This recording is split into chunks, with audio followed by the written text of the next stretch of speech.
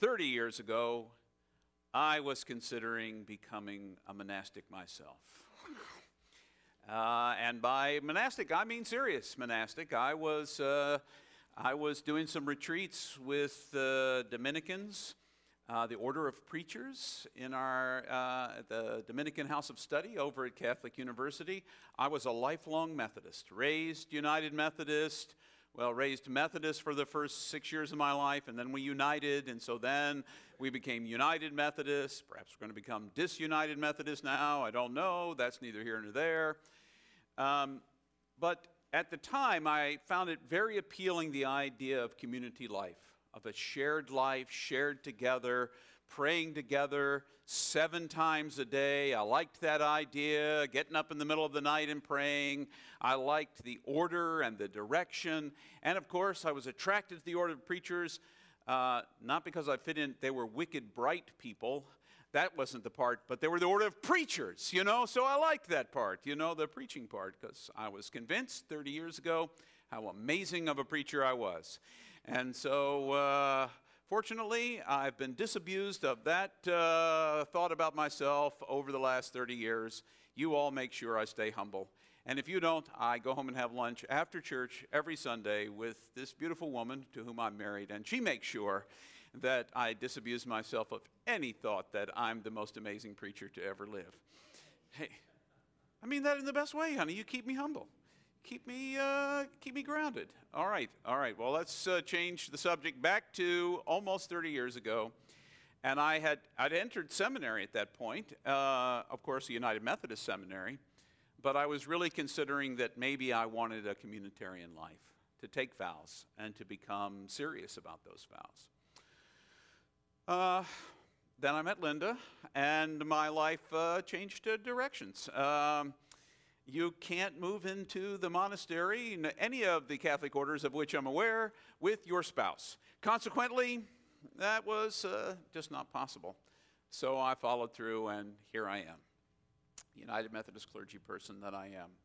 Fast forward to 2 years ago, a little over 2 years ago, I applied for the Living School to study with a Franciscan of all people, a Franciscan, a former Cistercian, and an Episcopal priest and mystic, the 3 core faculty at the Living School, and was accepted. And I have learned in the last 2 years I could never have made it as a monastic because mostly I am really attached to stuff. And therein lies the challenge of poverty, the vow of poverty. The attachment we feel and the fulfillment we feel in the stuff we have. So much so that eventually it's no longer we who own the stuff, but the stuff who owns us. And our life is driven by the desire to possess more things, bigger things, faster things, smarter things, colder things, whatever they happen to be. It's always the comparative to what you have now versus the better thing, whatever better is in your world of measurement. So enter into this whole picture the recognition that I have to become more and more detached from things. And enter into a picture where you actually read what Jesus says. Not through rose-colored glasses and think, well, he really didn't mean that for everybody. He just meant that for those 12 crackheads that he called to follow him and leave all of their stuff behind and move on. So what if they had real jobs? And he said, no, come on, follow me. There's no real job here. Just trust that God will provide. Trust in your everyday life. And so those 12 set out with him. And over the centuries, ever since, people have taken vows because they wanted to be more like Jesus. And if you really want to know what a monastic life is, it's an attempt to live as closely as possible a life like Jesus. And yet I can't believe that God would make it so impossible for us in everyday life to find a way to live more like Jesus, even if we didn't move into monasteries all by with a group of people. There must be a way in everyday life to live the life of faith. And it's from that perspective that I come at this first vow, the vow of poverty. Of course, I must first open the Bible to the place that I am looking for, and of course that is always a challenge because it's a new Bible, and so, because of course, I became attached to the idea of a new Bible, a new heavier one, because of course that gave it a special weight with God and with me, and so there you go. Plus I was tired of the Common English Bible, so if I convinced you to get one of those, I'm sorry. So I'm back to the New Revised Standard. And I'm looking at the Sermon on the Mount, chapter 6 of Matthew, beginning with verse 19. Do not store up for yourselves treasures on earth where moth and rust consume and where thieves break in and steal. But store up for yourselves treasures in heaven where neither moth nor rust consumes and where thieves do not break in and steal. For where your treasure is, there your heart will be also. I think the vow of poverty is all about your heart. It's all about the attitude that you take, about the stuff that you're surrounded with. Now, I said in the beginning, or I made that allusion in the beginning, that the vow of poverty is not the vow of destitution. It's not getting rid of everything, living on the street, and having nothing. You know, there's plenty of abject poverty in the world. We don't have to go very far to discover some of it. God isn't asking you to live that kind of poverty. What God is inviting us to do is check the attitude of our heart about the things that surround us. Does the fact that your neighbor has a slightly bigger house affect the way you see your own house? Does the fact that your coworker makes slightly more than you affect the way you understand your value in the work that you do? Is it that it is constantly a comparison? Because poverty recognizes, a vow of poverty recognizes, first of all, that we share all things in common. And by all things in common, there are a number of ways to interpret that. The early church interpreted that as, hey, if you became a part of our church, what you did is you sold everything you owned. Everything you owned. And you brought it here, trusting that we would distribute it to everyone who needed it appropriately. So the guy who has $1 million brings in $1 million. And the guy who has $5 brings in $5. And the gal who's got $1 billion hands us $1 billion. Because she realizes she could never spend $1 billion and she doesn't need enough stuff for the $1 billion that she's got. And then for the person with $5 who could have never made it with $5, we meet their needs. And for the person who's got $1 million, who probably never could spend $1 million either, we meet their needs. And suddenly there's a lot more to go around. If we understand everything we have in common, when you say to me, man, I'm really cold, I wish I had a coat, I take my coat off and hand it to you. Because I don't need the coat today. Now, it would probably be the other way around in our church, because a lot of you walk around in shorts when it's 20 degrees outside, and I walk around, in a parka and 7 layers, and I wish for one of those electric heating clothes that you just, could turn on with a battery and, zap up your temperature a little bit, because I really don't wear short sleeve shirts until it's 90 degrees outside, because that's my internal temperature. Hoping to get to 90 degrees. So at 90 degrees, I can go short sleeves and probably be fine. But it's recognizing that what we have is what we have in common. So I don't have to compete for what you have, because we share it. It's part of the universe.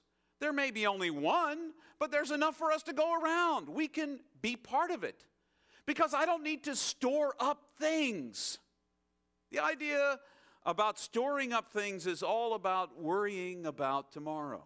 Jesus even goes on to say, don't worry about tomorrow. Tomorrow's got enough to worry about for yourself. Worry about today. And if we really learned to trust one another, we'd be less driven by the fear there won't be enough tomorrow, and we'd recognize there will be enough tomorrow, because if I'm in trouble, you'll help me. And if you're in trouble, I'll help you. We don't live that kind of world. We don't live in the vow of poverty. The vow of poverty that recognized, first of all, we share everything in common. Second of all, we can live a lot more simply than we do. There was a time when we imagined in our house that we would be just fine with one television set. And we lived with that one television set. We got the first television set that we got as a couple. We both brought television sets into our marriage. And the television set we brought into our marriage, I had a black and white 13-inch tube television set. I think Linda had like a 20-inch tube television set. I don't remember. Maybe it was another 13, but it was color. Oh, so we could watch color television on that one. And then we spent American Express points because don't leave home without it. And we got ourselves a 37-inch. Oh, it felt huge. It felt big because I once carried it up and down the stairs, and the only way to do it was to carry it on my thighs like this, and I had bruises from here to here from carrying the television set. When we finally threw it away and we took it out to the curb, the trash guys tried to pick it up, dropped it, and smashed the tube in front of our house because that's how heavy it was, and those are strong guys. I've seen them. They pick up a lot of stuff. The bottom line was, we had that one television set forever and ever and ever. And then it started fritzing out on us. And it could no longer connect to any of the devices we had in the house because the connections no longer existed on any other. You could have a converter that converted to another converter that converted to another converter and then broadcast to your television set from around the corner and get sort of a television image if you wanted to. So we bought another television set, a flat screen television, and that was our only television until our children went off to college, each of them acquiring at least one television apiece, Joshua acquiring 3. I do not know why my son needs 3 television sets. He gave away one. So we're down to 2 television sets in Joshua's room, and one, I think he didn't give it away. It's at the cabin in West Virginia for emergencies because he might need to watch television where we don't get television at all. So, I don't know. The truth is, all the things we are so attached to and believe that we need in the world are probably things we could live without. And we could live more simply. And then there would be more to go around. And then this perceived need for violence, because the violence often comes from, you have something, and I want that something. I've been told that I need to have that something to live. And so I'm going to take it from you if I can. I'm going to take it from you because that's the way I get it. I mean, if you look at the way nation states even work today, it is all about the stuff somebody else has and that we need access to. And we make sure we can have access to it. So it's whoever has, the most ability to acquire those things. The vow of poverty says, can't there be enough for everybody? Can't there be space enough for us to live together in this world in a way where it's not about who deserves to be rich and who deserves to be poor? You can't tell me that the billionaires deserve to have billions of dollars any more than the person who's on the corner begging for money deserves to have nothing. It's not about deserving. The deserving poor, there's no such thing as the deserving or undeserving poor. We all deserve to have the basic needs of our lives met, one way or another. And if you think I'm going to communism or socialism or something else, I don't know. All I know is that's Jesus. That's Jesus. Everyone needs to be taken care of. There is no exception. No exception. What makes someone my enemy is that they look different or act different or have a different belief than I do. Does that really make them my enemy? Or could they be my friend that disagrees with me? Lord knows I've got enough of those. Every once in a while I say to myself, I'm done with Facebook. Because The memes we share with each other are things we would never say to each other if we were together in person. Isn't it true? Would you really say those things to each other? Oh, the things we say. But a vow of poverty would mean I give up the right, what I perceive as my right, to treat the other as my possession.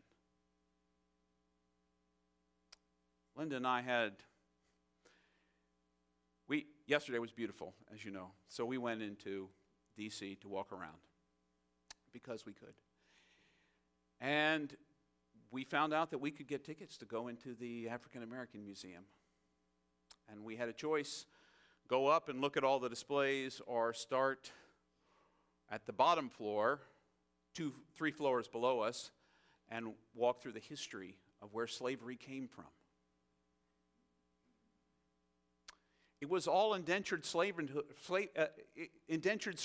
to begin with that had a limited time. Slavery has always existed, but never has it been because of the color of a person's skin until we made it an institution. We, white Western people, until we decided, persons of color, we can own them. That's just how far opposite of the vow of poverty we went. Remember when Richard said in there, to live simply is not to imagine that we can treat any other person as if we possess them? That means people that work for you. People who are employed by you. You don't own them. Although these days, companies treat you as if you belong to them. You better be available 24/7 or else we'll get somebody else who will be. We'll get somebody else who will be. And they control you. Why do they control you? Because they determine your salary and whether or not you get paid and what you can think and what you can't think and what you can do and what you can't do. Because if you do the wrong thing, you don't work for them anymore. And all that stuff you worked for when you were climbing the ladder goes away. The vow of poverty invites us to look at ourselves and, say, I'm valuable to God just because I am. Not because of what I have. We live in a society that tells you you're valuable because of what you have. And we value you more if you have more stuff. You have more voice. You have more vote. Sure, at the ballot box you only have one. Well, it depends where you're voting, I guess. But the bottom line is, if you have more money, you can say it louder. You can say what you think or believe louder. Poverty says nobody is more valuable than the next. Anywhere, at any time. Especially not more valuable to God. I'm an ordained guy. A bishop laid hands on me, made me glow in the dark, walk on the water, know all of the mysteries of the universe. Ask me, I will tell you. And if you believe any of those last 3 things I say that laying hands on me did, you don't know me very well at all. But the truth of it all is, it made me no more precious to God than anyone else. Didn't make me any less precious to God either. It gave me an invitation to live a life of service. But you know what? It's the same life of service that you're invited to. Just in a different place, in a different way. There is no job you can do in this world in which you cannot serve the Lord. I watch those guys, and they're all guys that come by my house every Tuesday morning and put stuff in the trash, dump the stuff out of my trash can, out of my recycling bin. And I think, what would we do if our trash weren't collected by someone else? Something didn't happen to it. What would happen? It would all pile up, and there would be disease, and it would be gross. We'd all be dumping it in our front yards and living in gross cities, You think it would have been cool. Sometimes you think it'd be cool to live in the Middle Ages. People dump their chamber pots out the front window. If you don't know what a chamber pot is, you look it up on your own time. But that's what was in common. Now we live in a time where we have more. The average person has more, the average American anyway, has more than most royalty had during the Middle Ages. Access to good food and education, all that good kind of stuff. The vow of poverty invites us to see each other as all valuable to God. It invites us to have an attitude of heart where the stuff we have, including this Bible, if you were to walk up to me after church and say, I wish I had a Bible like that, James, then my heart should be this way. Take it.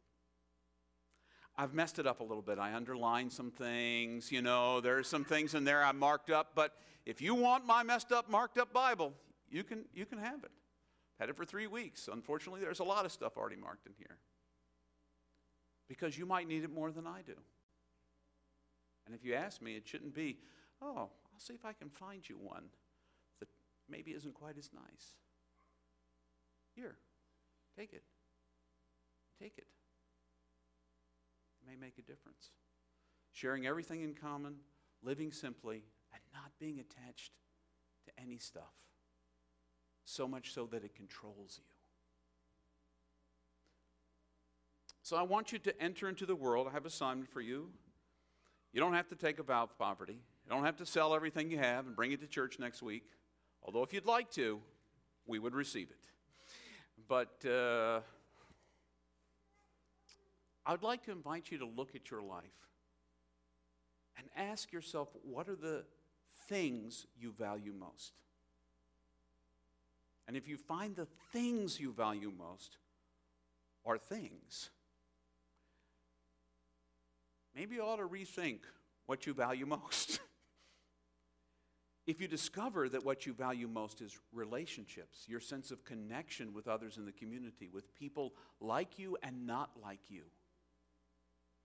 You value your relationship with God, so much so that if God said, set everything down and talk to me for a minute, you'd set everything down and talk to him for a minute. Or if a friend needed you, you wouldn't say, but I got tickets to a play tonight. You'd say, I got time. The play will be there next week. Or maybe it won't be. And I won't have missed anything. What's most valuable to you?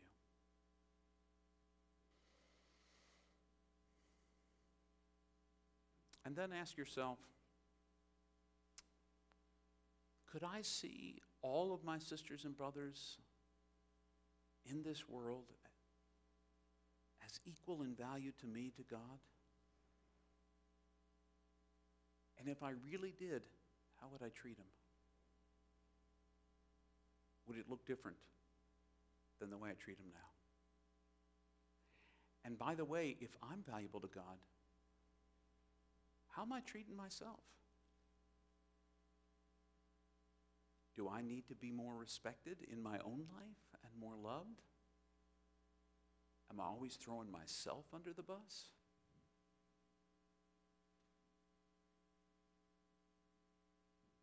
Poverty is an invitation to infinitely value everyone all around you and God, not just the things you want, but who you are.